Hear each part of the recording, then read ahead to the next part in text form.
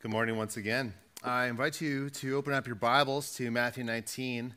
And as you're turning there, just want to say thank you to Mike and the men's ministry team in organizing the workday to help us move. It's a great joy. And so today we are taking a break from our Proverbs sermon series. I shared last week that we would be doing this because as we've been working our way through Proverbs, just to highlight that Proverbs speaks very directly about our relationships, that we need to understand things about relationships if we're going to be growing in wisdom, to understand things about friendship and the importance of it, that if you're married, to understand things about marriage. And next week, we're going to be thinking about parenting. But today, we're going to be taking up the neglected topic of singleness. And the reason why is actually one that's motivated by pastoral concern. Because whenever I preach about marriage, I frequently hear the question about what does this mean for me as a single person? Because there's an unintended consequence of frequently preaching on marriage, and it's that singles feel misplaced and left out, wondering what their place is within the life of the church. So one writer, Lauren Winter, gave voice to this by pointing out this, that Sunday mornings can be the loneliest part of the week. It can be dispiriting to sit alone in a church seemingly full of married couples.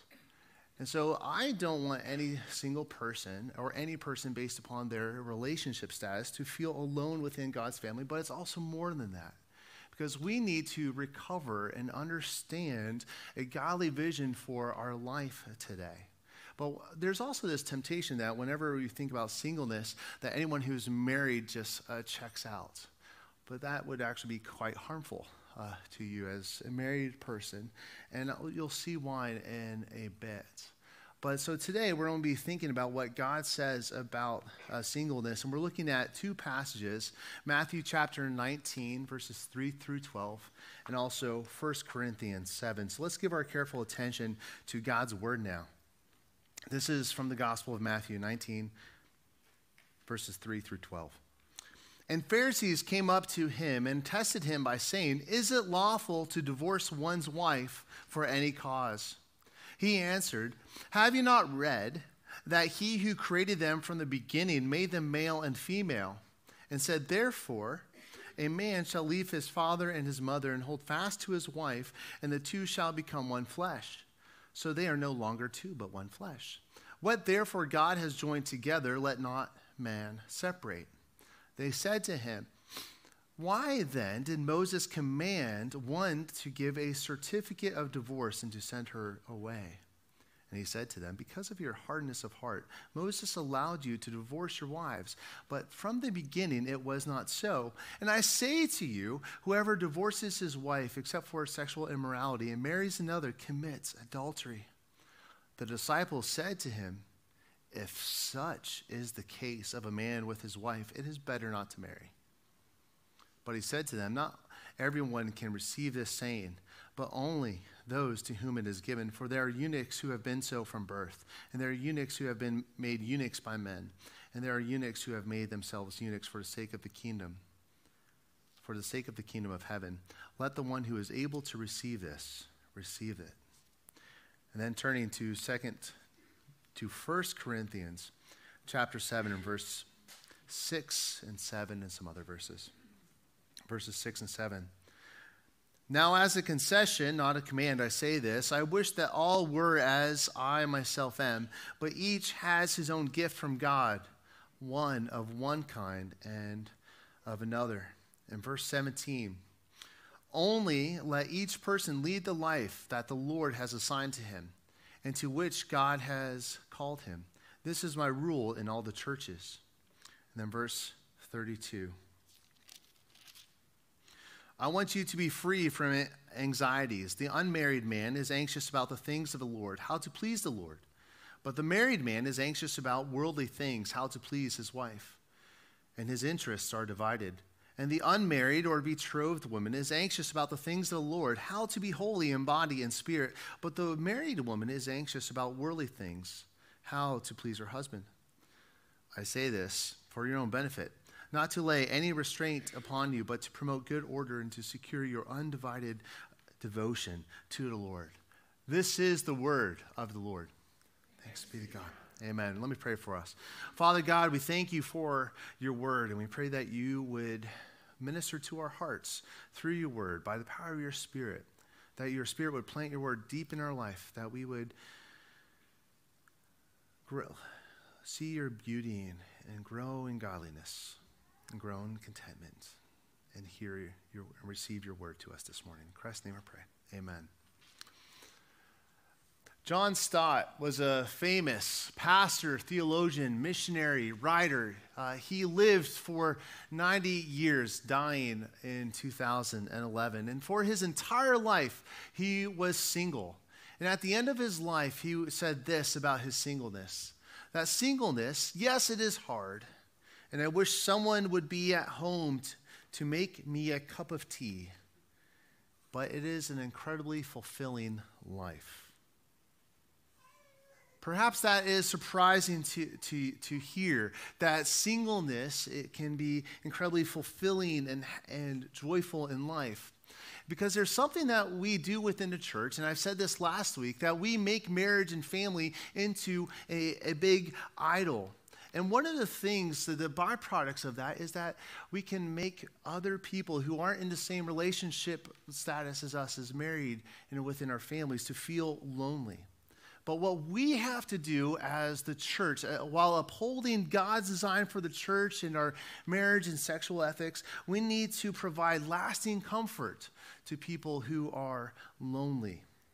And this is actually what John Stott understood. And this is what I want us to explore this morning. That he understood something about singleness, that found it fulfilling and attractive. If you look at his life, while he was a single man, he was a spiritual father, and many people today who are writers and ministers would point to him as their spiritual father. So what did he understand? What he understood was this, is that singleness demonstrates the sufficiency of God's love. That singleness demonstrates the sufficiency of God's love and companionship for all of life. And this is what I want us to consider this morning, looking at these two passages. But let's just jump right on into Matthew 19.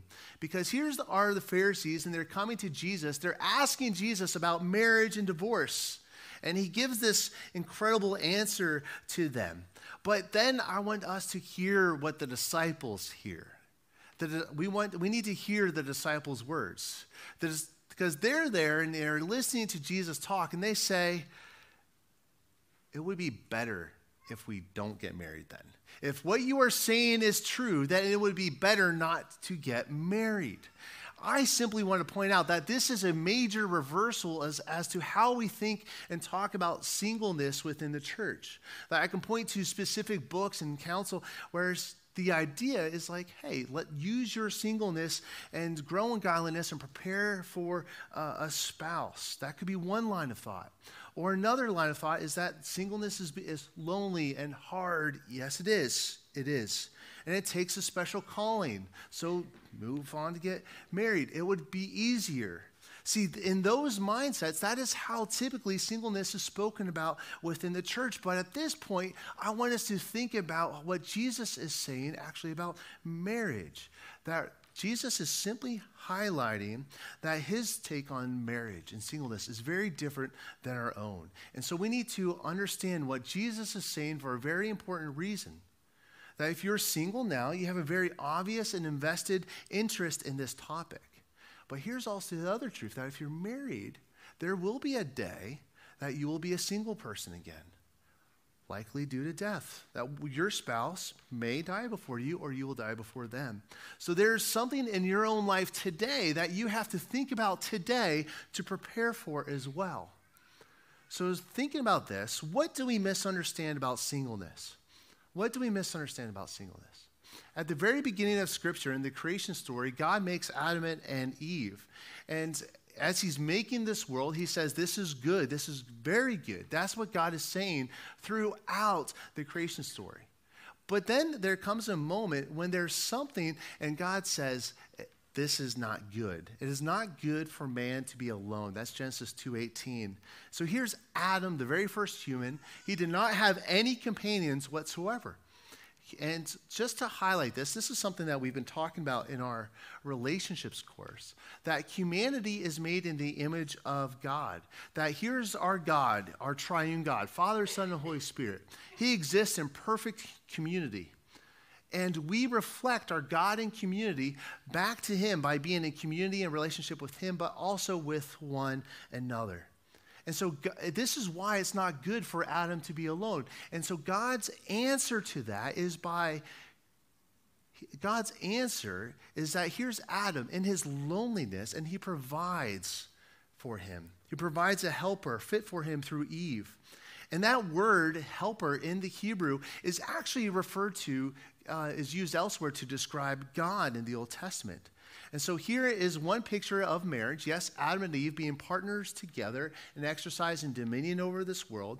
But this is also where our misunderstanding of singleness may arise, because it is tempting to quickly conclude that our answer to loneliness is marriage.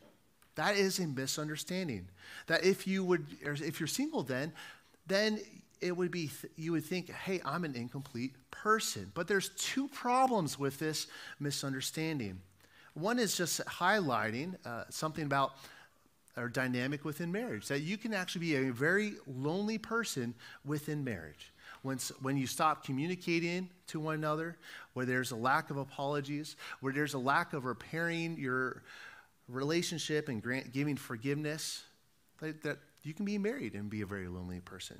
You experience this as well. If you are around people all day long, perhaps even as a teacher or as in the workplace, you can be around people all day long and feel alone.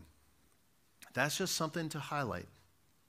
But number two, the thing to also consider is that Jesus is the most perfect person who has ever lived.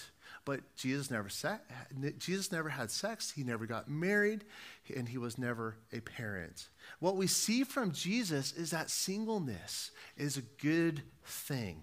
Singleness is a good thing. This is why Paul says this in 1 Corinthians 7, verse 7. He says this, that I wish that all were as I myself am, but each of us has his own gift from God, one of one kind and one of another. That here's singleness as a good gift, and this is something we don't understand. So why don't we think as singleness as a good gift from God? Well, Jesus gives us a few answers to this from Matthew 19, and he highlights some of the reasons why people are single here, but he uses this language of eunuch to help us understand a few things.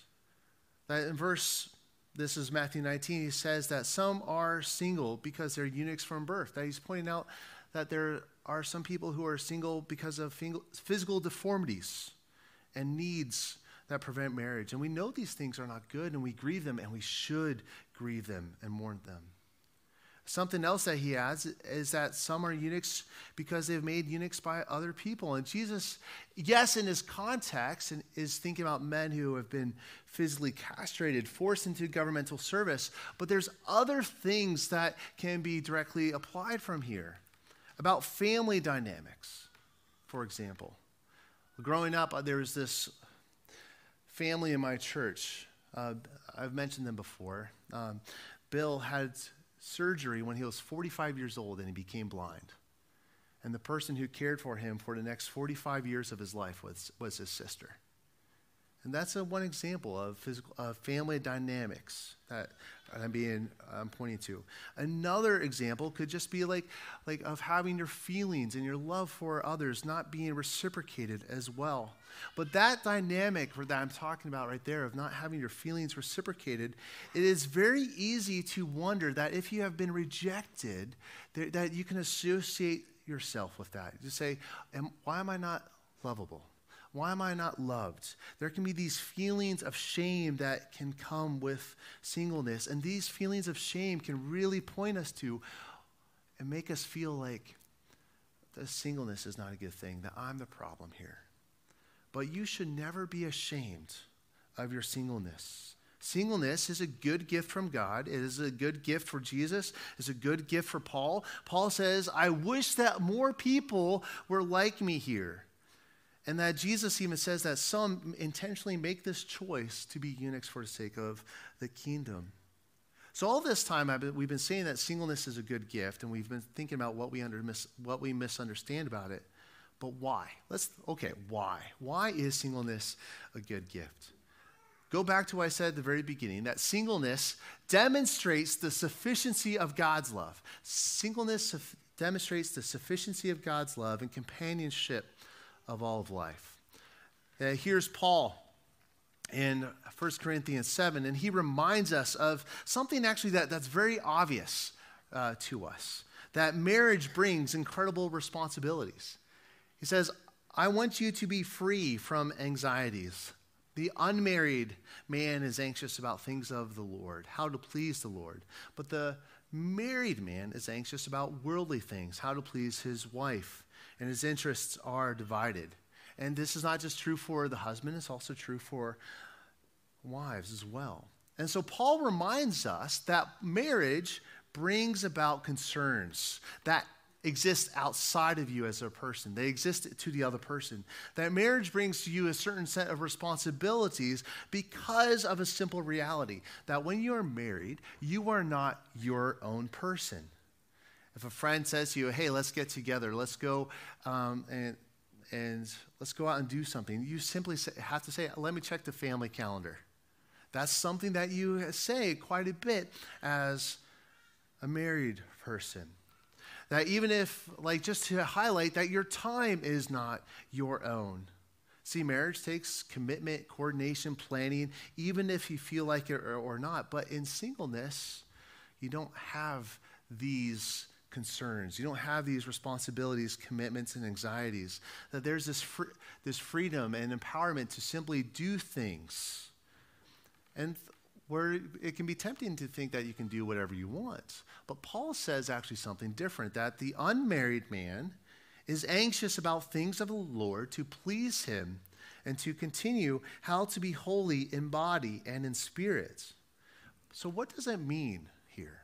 What does it mean here to be anxious for the things of the Lord?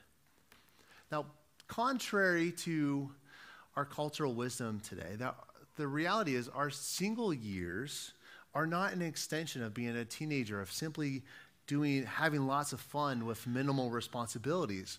Paul tells us that our singleness ought to be used to grow in holiness, in body, and in spirit. He wants you to use your singleness to be anxious about the Lord, learning about him, spending time with him, growing in intimacy and friendship with him, spending time in prayer, serving others, building relationships, being spiritual siblings to one another, sharing the gospel, and wonderfully, even becoming spiritual parents to others as well. So one writer, Peter Scazzaro, he points something out in his book, Emotionally Healthy Leader. He says that our marriages and singleness are frameworks to display the gospel. Marriages are pictures of the depth of God's love. And singleness are pictures of the breadth of God's love.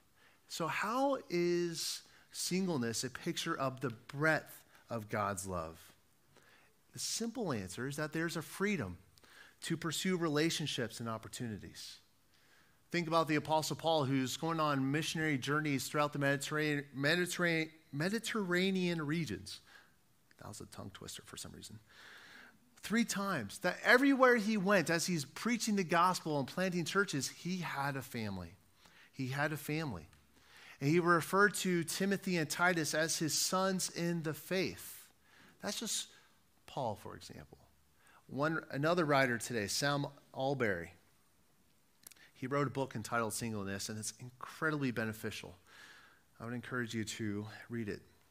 He writes this, that singleness gives me a capacity for a range of friendships, a more flexible lifestyle, makes it possible to see them in a way I could not imagine if I had my own family to look after. So some time ago, a couple I am close to called me to say that they had some sudden bad news from their doctor and were in distress. Being single made it easy to drop everything, throw a toothbrush in an overnight bag, jump in the car, and go visit them. It meant a lot to me. It meant a lot to them to be able to do that. So it's just taking Sam's life experience there for a moment. Ask yourself this question. Isn't that a gift? Isn't that a good thing? And if you're single, how could you do this? How could you embrace this? See, singleness is a framework to show just how far and wide God's love reaches. That you can be present. You can be available. And yet, I don't want to dismiss something that even John Stott highlighted, that there can be this deep loneliness. And one of the men I believe he discipled is Ed Shaw. And this is what Ed Shaw wrote in his book, The Plausibility Question. He says this, that I have what I call kitchen floor moments. I call them this because they involve me sitting on the kitchen floor, but I am not doing anything useful like scrubbing it, although it can always benefit from that. Instead, I am there on the kitchen floor crying. And the reasons for my crying is my acute pain I sometimes feel as a result of not having a partner, sex, children, and the rest. I want to highlight once again the loneliness. And so this is a question for all of us, especially those with families and marriages. How can we encourage one another in the midst of loneliness of life? How can we encourage one another in the midst of loneliness of life?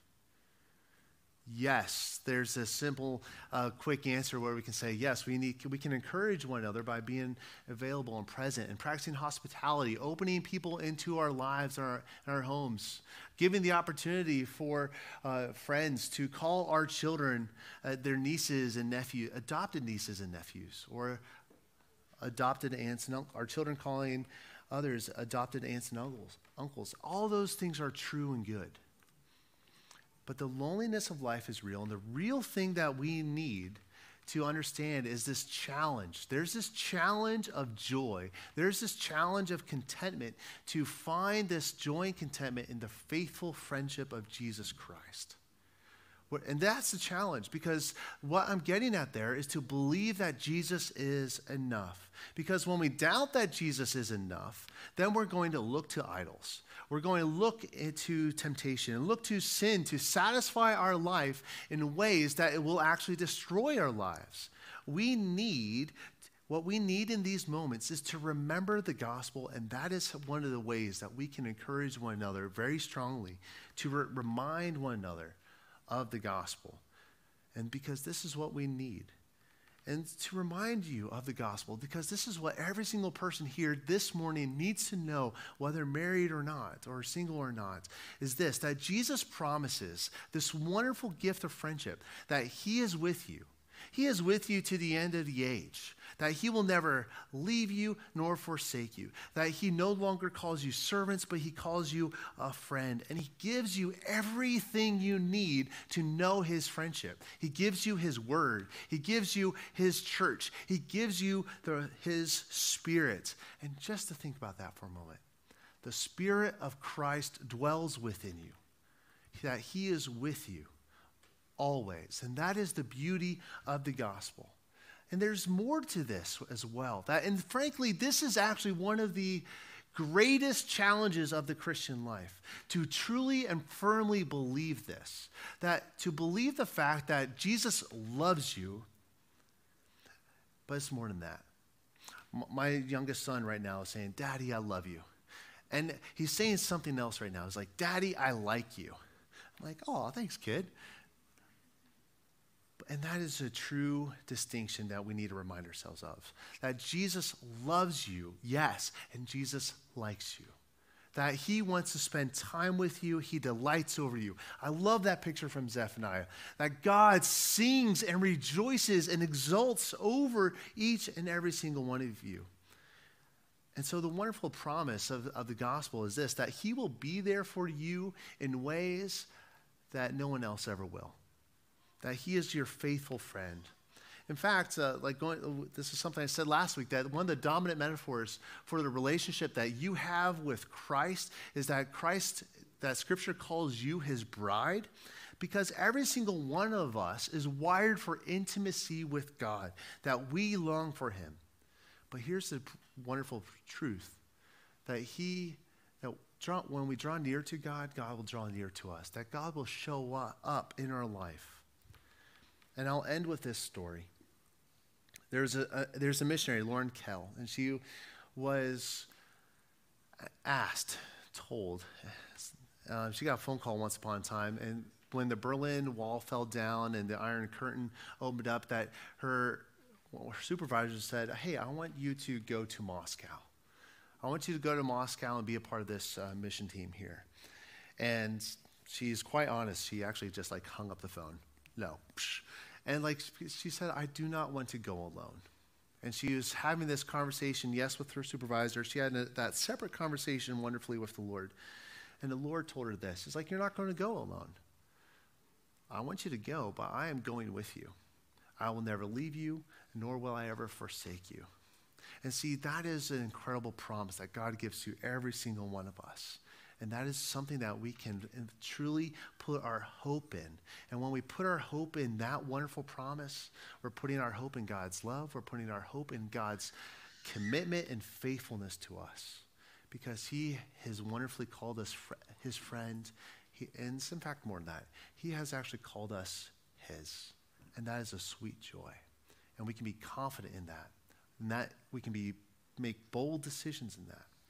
And we all need to encourage one another in that wonderful reality that he calls us his and he is ours. Let's pray.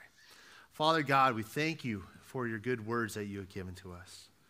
We thank you that you truly are enough, that you give us your love, you give us your grace, you give us your presence. And Father, we pray that you would give each of us tangible moments where we are confident, where we experience your presence through your word, through prayer, through your people. And Father, we pray that you would help every person here to encourage one another to follow you, that we would use our relationships to glorify you, that you would help us to seek opportunities to build your kingdom. And Father, we just pray that each and every single person here would know of your faithfulness and your presence. We thank you for giving us your Spirit, that you are with us to the ends of the age. And we pray that your Spirit would help us to become more like you. And it's in Christ's name I pray. Amen.